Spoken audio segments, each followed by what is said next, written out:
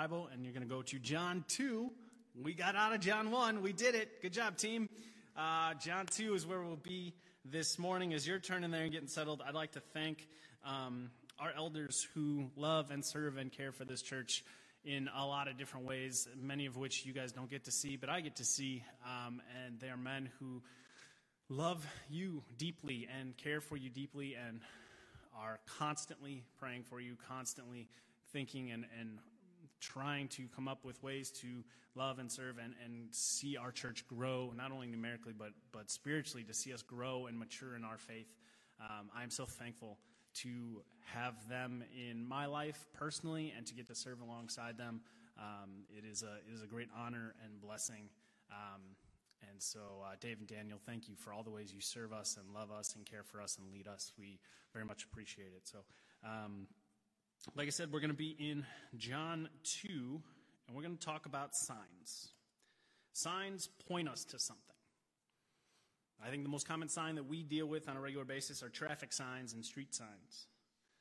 A couple nights ago, Sarah and I were out on a date, and we were trying to find a parking garage that we had a spot in, and the directions got us into Lower Wacker Drive.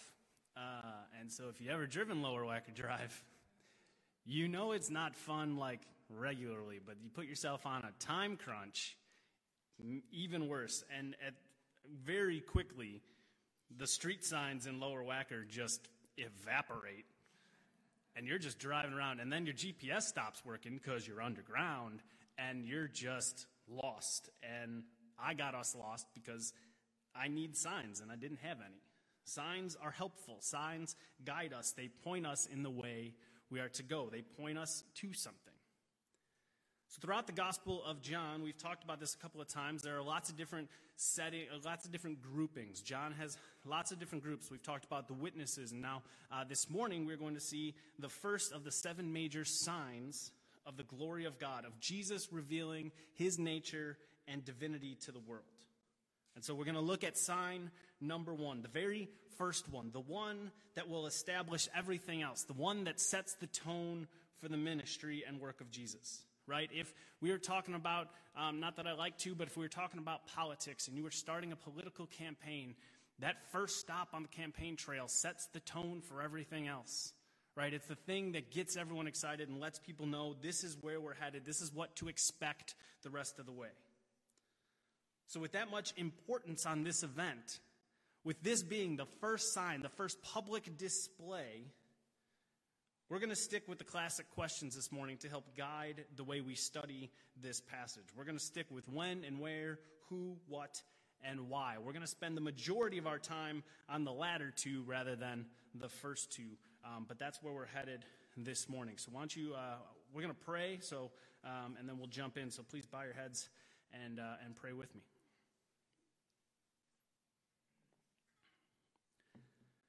Heavenly Father, we thank you for this morning. We thank you for this opportunity to worship you and to gather and engage with you.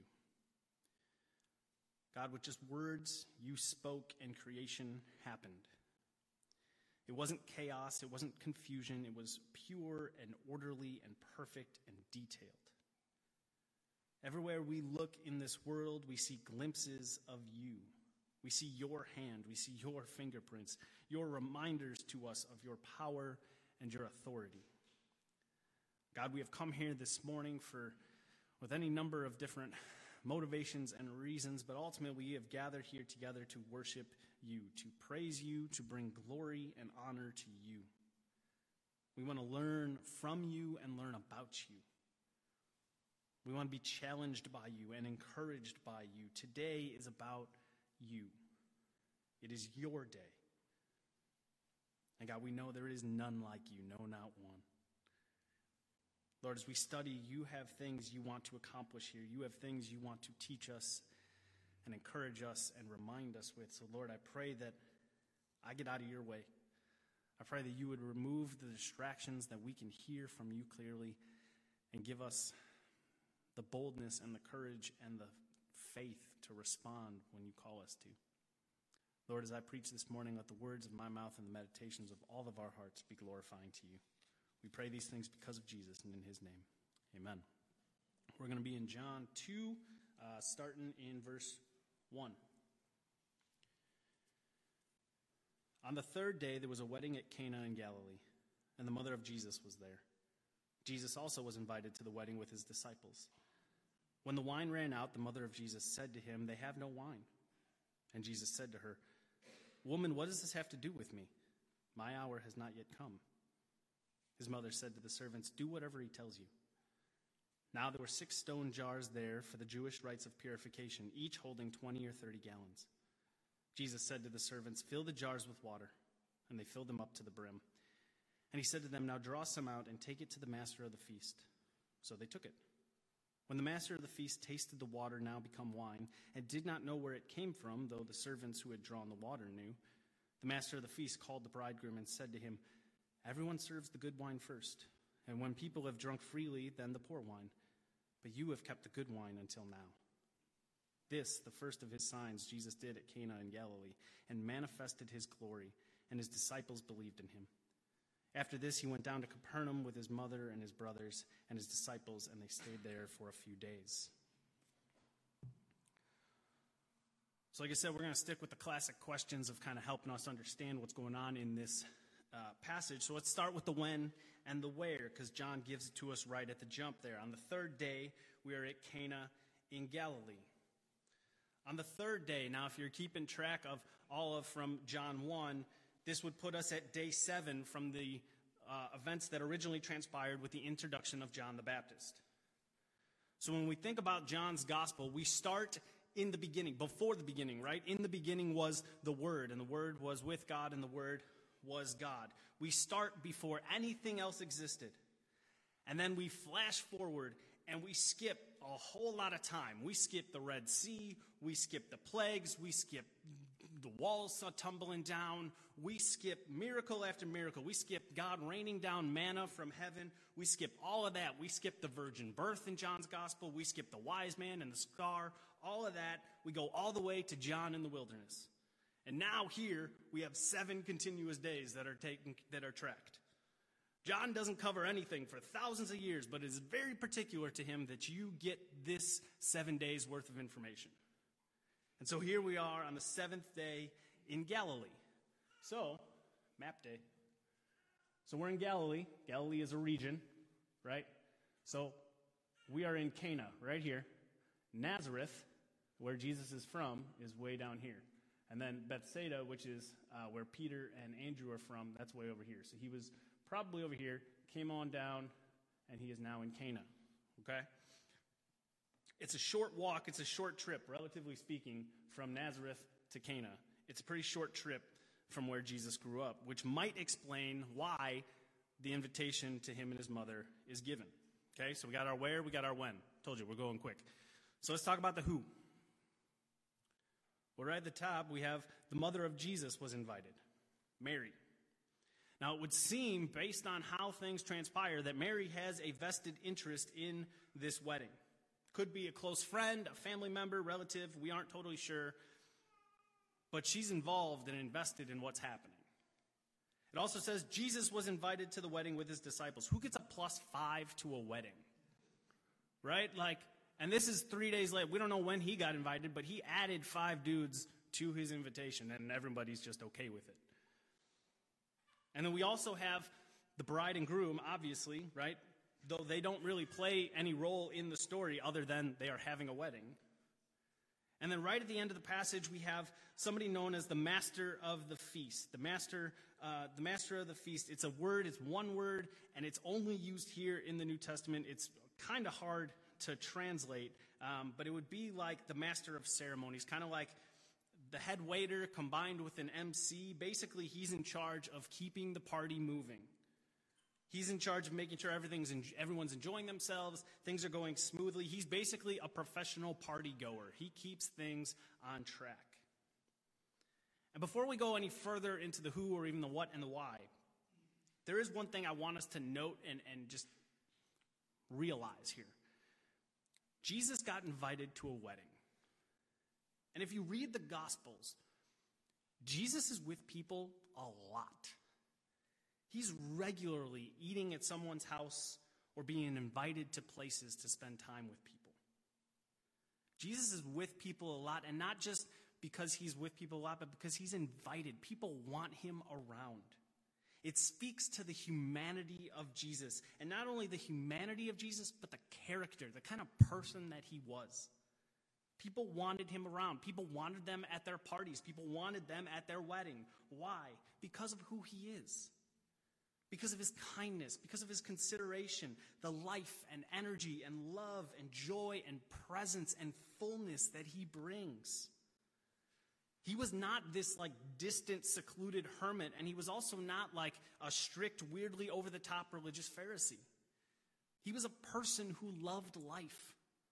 He was a person who engaged with the world around him, and he enjoyed celebrations. He enjoyed being with people. And he's there to celebrate and have a good time. He shows up because he was invited, because people want him there, and he goes to celebrate a wedding. Jesus enjoys fun. God enjoys fun. One of my good friends from college once said to me, God is the inventor of fun. And that's true. I mean, you have the Old Testament when God is giving the law and telling the Israelites, here's how to be a people. Here's how to be my people. In the law, there are pages and pages, verses and verses of instructions on how to celebrate well, how to celebrate different feasts, how to celebrate and mark different anniversaries and occasions, because God wants us to have fun. He wants us to enjoy life. And I think that's a reality that sometimes we forget. The fact that we have the ability to enjoy things, that we are called to celebrate and enjoy life, enjoy things like a wedding, it's because God made them. God calls us to enjoy the creation he has given us. I think it's so interesting, these moments where we see Jesus just being a person at a wedding, having a good time. So let's talk about the what. Let's talk about it. We are at a wedding, and a wedding at that time is a huge thing for the town. It is a huge celebration. Basically, the town would shut down for all intents and purposes. A wedding celebration could last anywhere from 7 to 14 days. Basically, open house at the bride and groom's house. It wouldn't necessarily be continuous, but people are kind of popping in and out. And like I said, the town basically would shut down. Everyone's going to this party. It's kind of like a certain game that's happening later where a bunch of people everything just kind of shuts down for a while and everyone's doing it. That's kind of what a wedding was. And because of that, and there's no real RSVP, there's no real way to reserve your spot. You knew certain family members were coming, but when and how everybody was coming wasn't really all that clear. And so you just kind of had to be ready at all times for people to show up. You had to have a ridiculous amount of food and drink ready to go and available. And that's where the problem comes, because we see in verse 3, the wine ran out. And the mother of Jesus said to him, they have no wine. There's an old rabbinical teaching that says, without wine, there is no joy.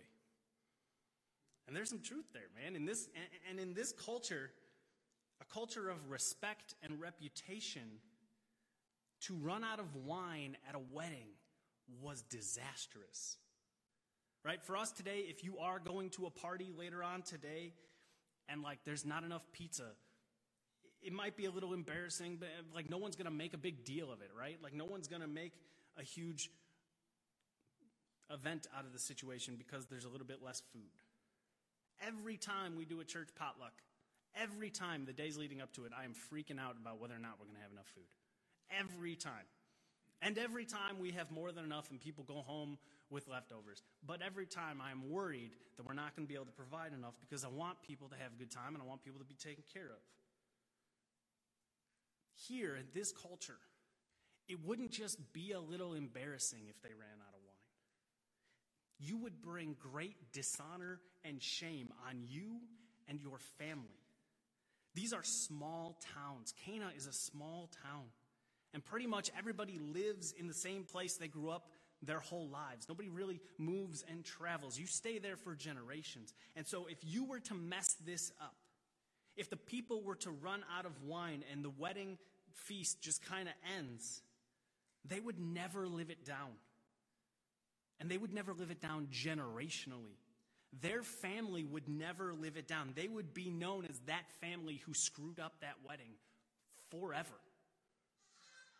And so, like I said, Mary seems to have a very vested interest in making this party continue and be a success as she comes to Jesus and tells him they have no wine. And then we get Jesus' response in verse 4. Jesus said to her, "Woman, what does this have to do with me? My hour has not yet come." I would not encourage you to call your mom woman. Probably won't end well. Just putting that out there. There is some historical conjecture. Okay, we got to make a distinction here. This is the Bible, living, breathing Word of God. Truth, historical, real, good. There is historical conjecture, filling in the blanks of what we don't have. Those things are different, right? Everyone understands? Okay. Historical conjecture would say that by this point in Jesus' life, Joseph is probably dead. We see Joseph when Mary is pregnant. The last we hear of Joseph is Jesus when he's 12 at the temple, right? And they lose Jesus. They lose the Son of God. And then you have Joseph there, and then you don't hear from him again. He's never mentioned again. And we know he's a good man. We know he's a follower of God, so he didn't run out. What everyone assumes happens is somewhere between 12 and now, Joseph has passed away.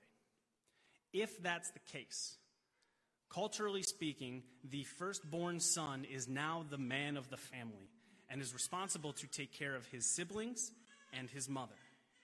And we know from other Gospels, Jesus is referred to not only as the son of the carpenter, but a carpenter himself. He worked a trade. He worked with his hands. He worked as a carpenter, right?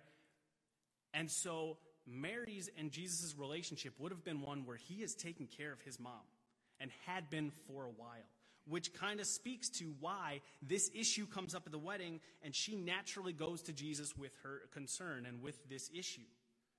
And so she goes and she's making a request of Jesus, but she's making a request of Jesus without making a request, right? It's that relationship between mom and son where they can speak without speaking.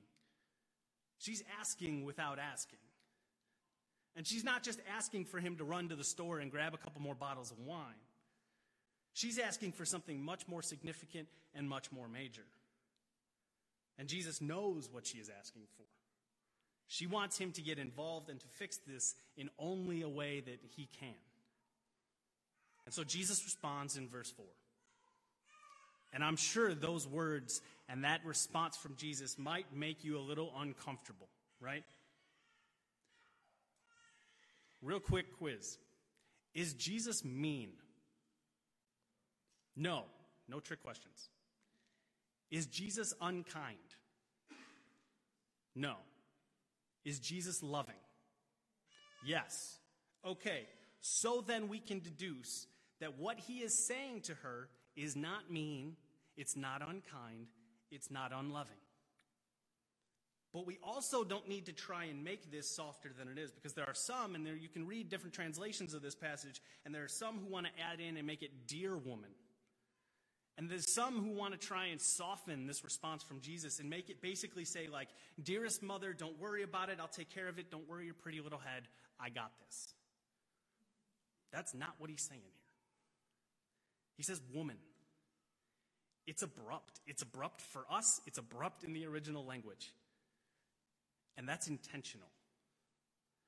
For us, I think the best way, woman is fine. I think you could get away with probably translating it. It's akin to ma'am. It's not rude or biting, but it's distant and it's disconnected, right? It's not like familial mother to son language. There's a distance he's putting there. And I think he's doing that on purpose. He's putting a bit of distance between him and his mother. And that might seem, again, weird or harsh for us, but it's very much not. Why? Because of who Jesus is.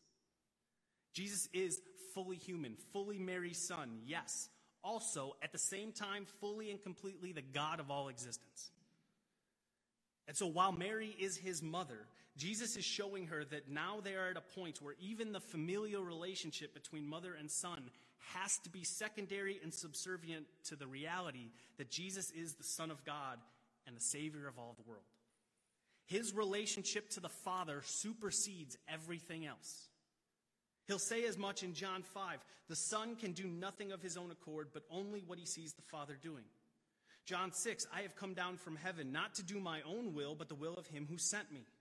John 8, I do nothing on my own authority, but speak just as the Father taught me. And he who sent me is with me. He has not left me alone, for I always do the things that are pleasing to him. Jesus' relationship to the Father supersedes every other relationship on earth.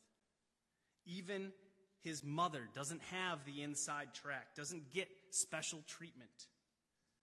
And so when he says, what does this have to do with me? It's an idiom, and he's basically saying to her, why are you pressing in on something you shouldn't be? This is not for you to decide how I act and respond. You're stepping into a place that you shouldn't be. He's teaching her that even though she is his mother, she needs to be able to come to Jesus just like everybody else for who he is, God in the flesh, the Savior of the world. And he says, my hour has not yet come. This is a phrase, right? John planting seeds. This is a phrase he will come back to over and again.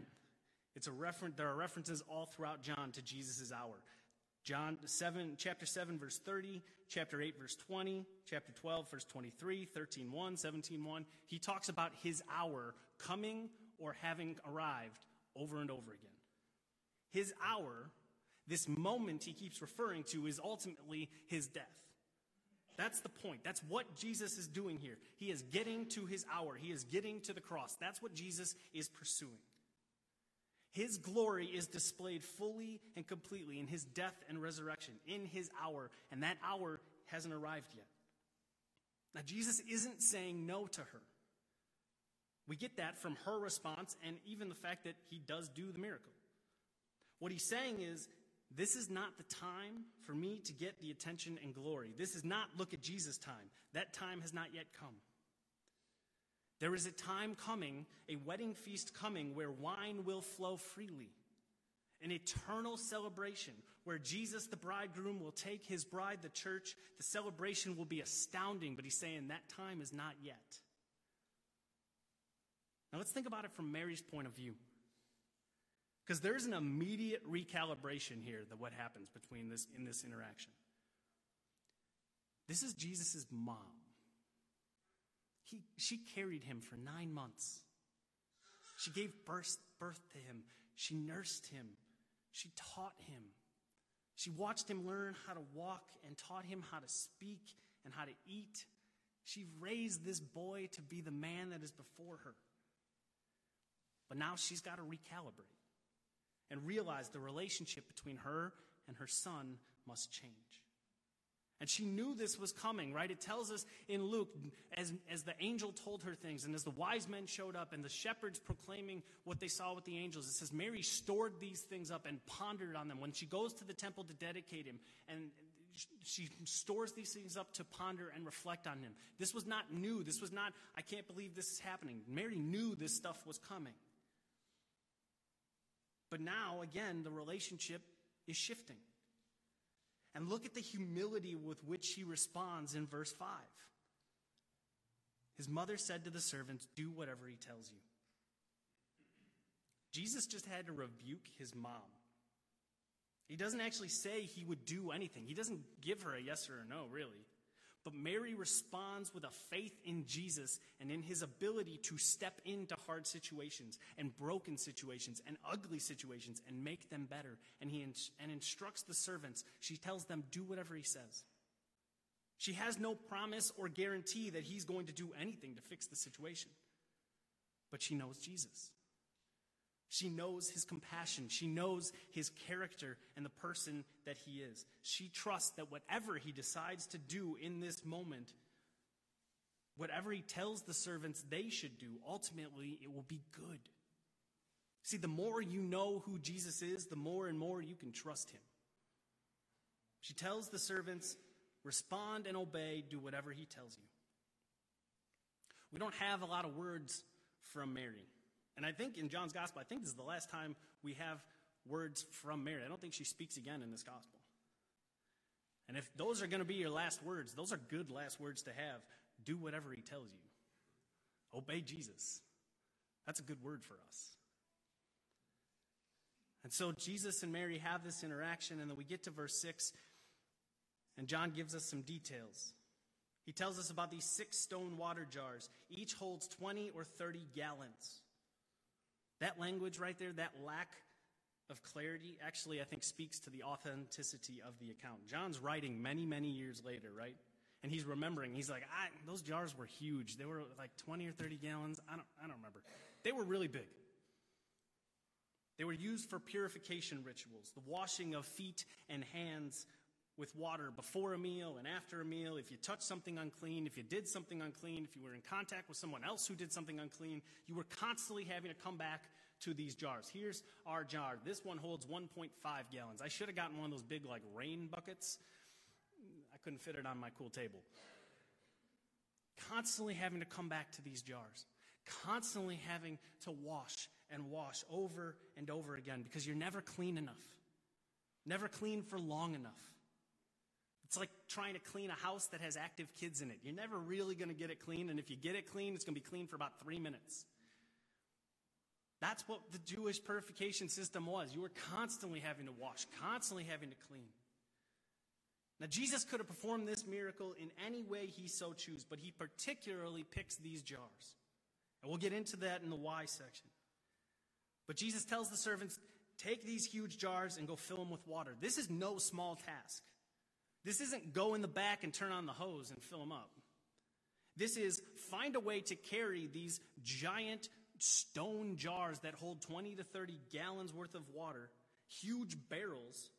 Find a way to get them all to the nearest well, however far that might be. Send the pail down, pull the pail up, dump it into the jar, rinse and repeat over and over and over and over and over again. And do all of that, and then when you get these giant stone jars filled with 20 or 30 gallons of water, find a way to get them all back here, back to this house before this party turns sideways because the wine's run out. This was a major task that he has just asked these servants to do. Jesus didn't need them. He could have made the wine appear any number of different ways. He could have made the water appear any number of different ways. He could have filled them himself. But he invites the servants to be part of what he's doing. And by sharing in this, by sharing in the miracle, they share in the blessing. It says in verse 9, they knew what had happened, even if no one else did. How that must have stirred within them when they saw everything play out, when the master of ceremonies drinks it, and the wine continues, and how only just a couple of servants knew what had happened. Because it never tells us that Jesus actually gets any of the credit. He doesn't want any of the credit. But these servants were part of doing something miraculous. And not only did they obey, but they obeyed completely. Verse 7, it says they filled them up to the brim. They didn't know how full they needed to go. And with the weight of how big and how heavy these jars are, it would have been very easy for laziness to kick in, right? All right, we'll fill up the first 2 as high as we can, and then how much water could he possibly need? We'll just fill up enough so that we can get this back to the party. It's taken too much time. Let's just do just enough. If they would have done that, there would have been only just enough of the wine. They didn't know what was coming, but there would have been lacking. But instead, they fill them to the brim. This is the way we are supposed to respond and obey Jesus. Spurgeon said it this way: when you are bidden to believe in him up to the brim. When you are told to love him up to the brim. When you are commanded to serve him up to the brim. Jesus instructs the servants, once they have these things filled and back at the house, take some, go give it to the master of the feast. He drinks the water turned into wine. It's one of his jobs, make sure it's good and it should be served. He doesn't know where it came from, but he knows it's good. And that's what he tells the groom. He calls the groom over because it would have been the groom and his family who are responsible for the provisions. He calls the groom over, and most people, he says, give the good stuff at the beginning. And then when everyone's had a little too much to drink, when everyone's a little bit drunk, they give out the cheaper stuff because nobody's paying attention. They can't tell the difference. But you, sir, your wine, this wine is the good wine, and it's here now, later on. This wedding has been saved with this good wine. So we got the who, or we got the where, and we got the when, we got the who, and the what. Why is this here? Right? If we think of the grand scheme of all that Jesus is going to do in his ministry, the people he will heal, right? The lame will walk, the dumb will talk, the lepers are cleansed. He feeds 5,000. He walks on water. He raises Lazarus from the dead. In comparison to everything else, when we think of the miracles of Jesus, in comparison to everything else, this right here, adding some wine to make sure a party can keep going, seems inconsequential. John's gospel started in the beginning. Before the beginning, there was the Word. He starts way back then, and then he fast forwards to this week. And after thinking about all these things for all these years, John says, this is the thing that needs to be shared. John is actually the only gospel. The wedding in Cana is only here. If it wasn't for John, we don't have this story. And the wedding in Cana, water into wine, has become one of those things in the Bible that is in regular pop culture, right? Like, even if you didn't grow up in church, you know the idea of water into wine. And it's only here. These 11 verses, that's all we have. He's actually the only one who gives us his story. It stuck out to John. It mattered to him. Why? Why is this the first thing? Why is this the first sign? And how does it manifest Jesus' glory? We said before, it's a sign. It's not the thing unto itself. The miracle is cool. It's amazing. We don't even know how or when it transpired, but it's awesome. But it's not the thing. It sets the tone. It shows what's coming. It sets the tone for Jesus' ministry and for the gospel's continued influence in our world. It directs us to understanding who Jesus is, which is the ultimate goal of John's gospel, right? John 20, verse 31. These are written so that you may believe that Jesus is the Christ, the Son of God, and that by believing you may have life in his name. I don't know if you've heard that verse before. It's a good one. You should remember it. The sign directs us to something else. It points us to understanding who Jesus is. And I got 3 ways it points us to who Jesus is. It's a sign that points us toward the generosity and compassion of Jesus. This sign from Jesus speaks to the generosity of our God and the care that he has for the lives of his creation. He doesn't just provide a little bit more wine or just enough wine to get through. He provides 120 to 180 gallons of wine. No matter how rowdy this party was going to get, they weren't drinking all that wine. Ephesians 1:3 says, "Blessed be the God and Father of our Lord Jesus Christ, who has blessed us in Christ with every spiritual blessing in the heavenly places." It is God who is able to do far more abundantly than all that we ask or think, according to the power at work within us. Because he is the creator and sustainer of all things and is in control of all things at all times. And he is all good. He is all righteous. He is all holy and all just. And his generosity then exceeds anything we could consider. He can shower blessing upon blessing because all of existence is his to do with as he pleases. Our God is a generous one. And our God is also compassionate and loving. The chance for Jesus to save an unnamed couple and their families from shame and suffering and some social pain is enough motivation for him to act and do something awesome. The chance to provide some joy and fun and make sure this celebration of something beautiful like marriage is enough reason for Jesus to move in a tangible, miraculous way.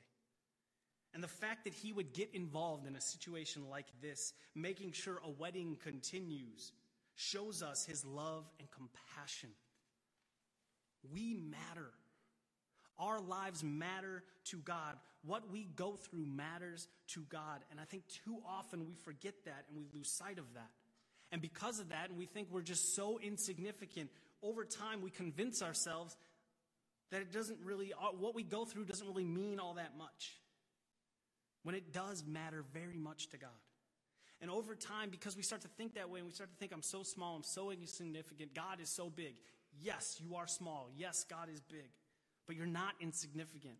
And if you keep walk down that road long enough, you're going to feel ignored or unimportant. And it causes within us to withhold ourselves from God in prayer because we don't want to bug him.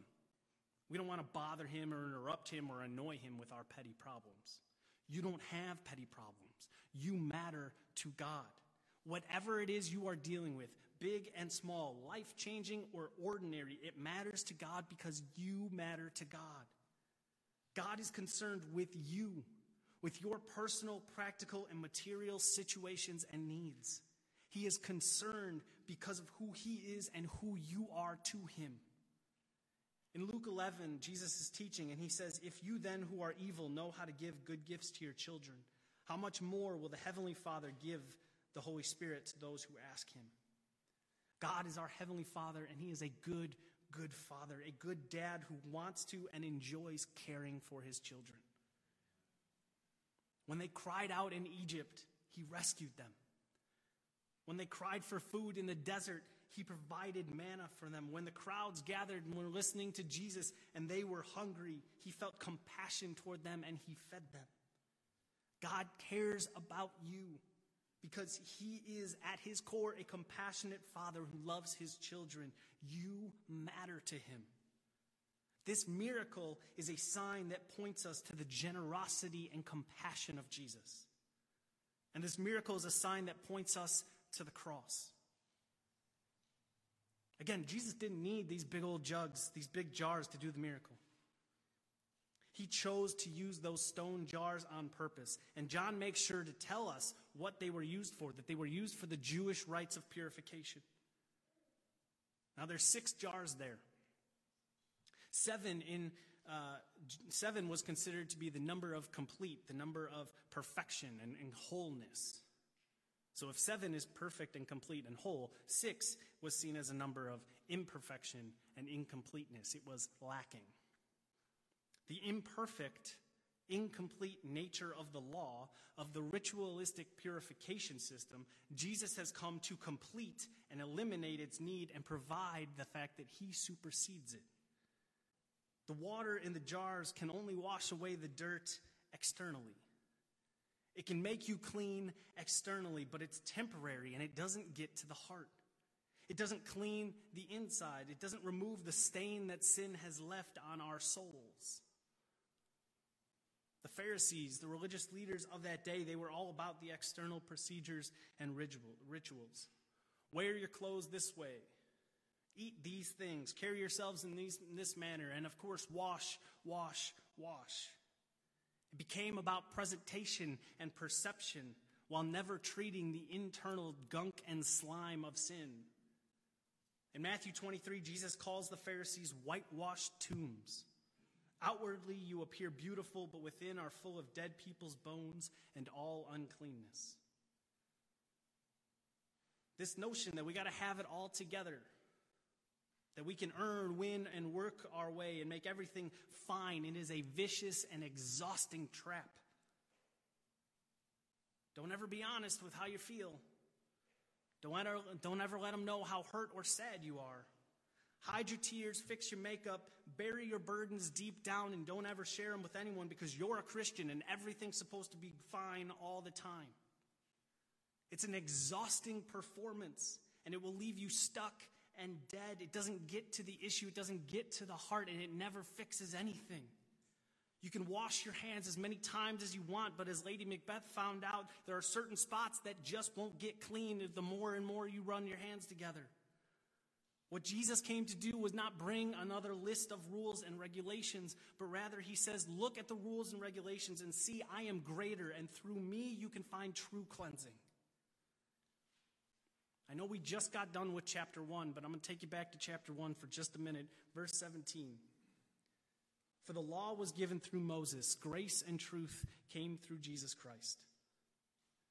When Moses was in Egypt and the Israelites were slaves, one of the first things he does to prove the power of God is God through Moses turns the water of the Nile into blood, death. The law shows us that our sin leads to death, that we are guilty and condemned under the law that demands perfection. It reveals to us our need for help, our need for a Savior. Jesus takes the physical element of the system of the law. He takes these stone jars. He has it filled with water, filled to the brim so nothing can be added, and he turns it into wine, symbolic of life. And he'll say as much in John 6 later on. Jesus will say, unless you drink his blood, you have no life in you. And what does he teach his disciples just hours before he is arrested? He's reclining at the table with his disciples. He took a cup, and when he had given thanks, he gave it to them, saying, drink of it, all of you, for this is my blood of the covenant, which is poured out for many for the forgiveness of sins. Those jars were never going to wash you, anybody, and they were never going to clean anybody enough. What can wash away my sins? Nothing but the blood of Jesus. John says it another way later on in Revelation 7:14. They have washed their robes and made them white in the blood of the Lamb. The need for the ritual, the need for the purification is over. Jesus' blood purifies us, washes us clean, that we have been found innocent and righteous before God if you have placed your faith in the life, death, burial, and resurrection of him. At the cross, all sin, every sin was laid on him. He suffered and died for our sins in our place that we might receive forgiveness and life and hope. The work is over. It is finished. The old is gone. Behold, the new has come. New life, new ways. Where old water sat, new wine has arrived. The miracle is a sign that points us to the cross and the life that is there. This miracle is a sign that points us to joy and life. The master of the feast proclaims, you have kept the good wine until now. The best wine, the choice wine, the fullest and richest, it's here now. The party can continue, the celebration can continue, the joy and fun and enjoyment can continue. This is what Jesus came to do. Yes, he is the suffering servant, smitten, stricken, and afflicted. He is acquainted with grief in every way. He will endure pain upon pain like no one before and no one since. He will take up his cross. He will call us to take up our cross. But he did not come bringing nothing but doom and gloom. He is not a rain cloud for your parade. He comes to bring life, rich, full, deep life. That's what he's saying by turning the water into wine. He's calling them back. He says, do you understand what's coming in my day? The prophet Isaiah says it this way in Isaiah 25. He's talking about the day of the Lord, and he says, on the mountain, the Lord of hosts will make for all peoples a feast of rich food, a feast of well-aged wine, of rich food full of marrow, of aged wine well refined. He will swallow up on this mountain the covering that is cast over all people, the veil that is spread over all nations. He will swallow up death forever, and the Lord God will wipe away every tear from all faces, and the reproach, the shame of his people will be taken away from all the earth, for the Lord has spoken. Jesus begins his ministry celebrating at a wedding, and he uses it as an opportunity. He is the master teacher, constantly taking what we experience, taking the tangible, the human things that we know and can understand, and he says there's something bigger going on here. And he points us to a future wedding celebration, the one his followers will enjoy at the end of days, when we, his bride, are joined forever with the bridegroom who loved us so much that he laid down his own life for us. Death and shame and pain will be swallowed up and gone, taken away. What will remain is joy, pure, untarnished joy. For his first sign, for the thing that gets everything else going, Jesus is declaring that he brings, as Timothy Keller said, festival joy. Deep, rich, full, satisfying joy. That's who our God is. He is the creator of fun. He does not come to burden and weigh you down with guilt and shame and never-ending spiritual chores that keep you from enjoying life. No, he says, take my yoke upon you and learn from me. I am gentle and lowly in heart. You will find rest for your souls. For my yoke is easy and my burden is light. The true master of the feast, the one who makes sure the party is the best it possibly can be, it's Jesus. He provides the life. He is the life and joy. The best wine is here now. It's the good news that Jesus brings. The perpetual washing, the need to keep coming back to the jars over and over again. Just try a little harder, be a little better, give a little more, do a little more. It is never-ending, life-sucking exercise in futility. Every sin on him was laid. His death pays the way and gives us life. I came that they may have life and have it abundantly, life in excess, life to the fullest, life at the brim and overflowing.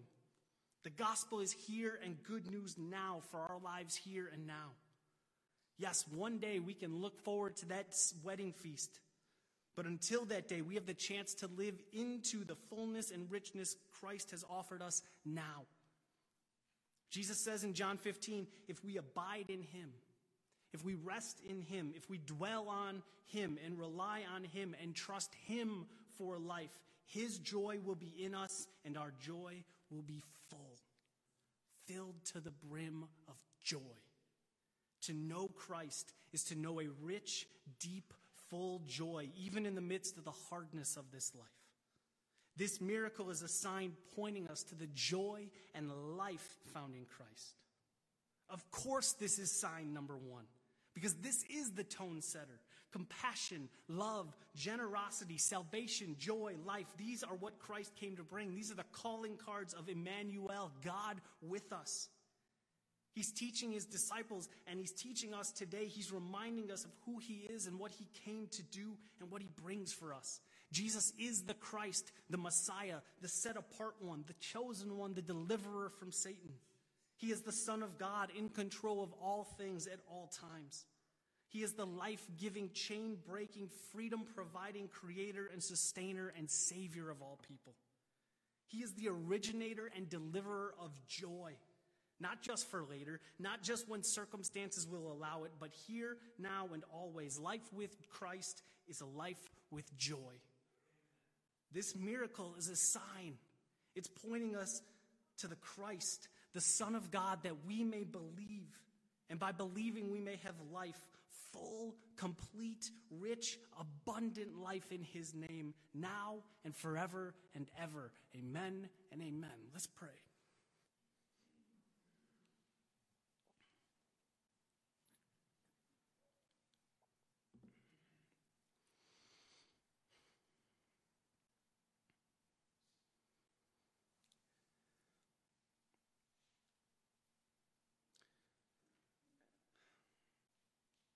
God, that we might be a people who actually live into the joy you have given us.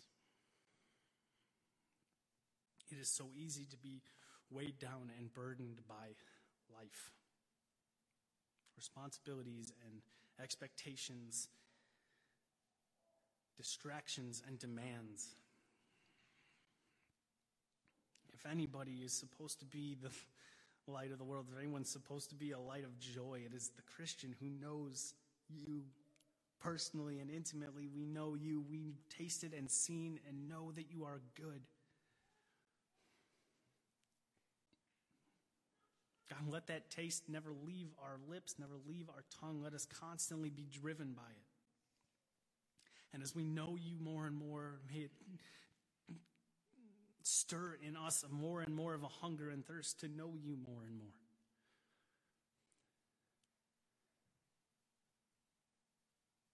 The life that is offered, the life that is given.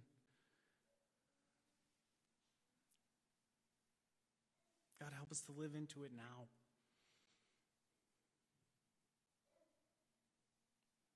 God, it's so easy and convenient to fall into the idea of checklist and chores. If I do this, that, and the other thing, then God will like me, then God will love me, then God will accept me.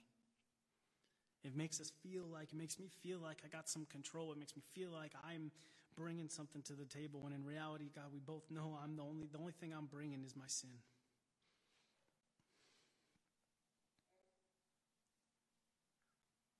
God, may we be a people who walk away from the purification jars. We stop trying to fix ourselves and just do better, but rather fix our eyes on you and just focus on you and rest in and dwell in and enjoy and receive the grace and mercy that you are giving us. God, you are enough. Remind us that you are enough. Let us know and live like you are enough, because you are more than enough. God, we long for that day when we celebrate, when we enjoy that eternal, awesome wedding feast. But here and now, God, you have made us to be a people of joy, joy full to the brim. God, I pray that we would be people who actually live like that. And it's possible only because of and by your grace and provision and love and mercy. God, as we rediscover and re-remind ourselves of the gospel every day, let it spur in us and spark in us joy, unspeakable, over-the-top joy. And let that carry out into our relationships with others, into our relationships and interactions with the world around us, that we might shine brightly as the lights of the world you have made us to be. We thank you and praise you. Amen.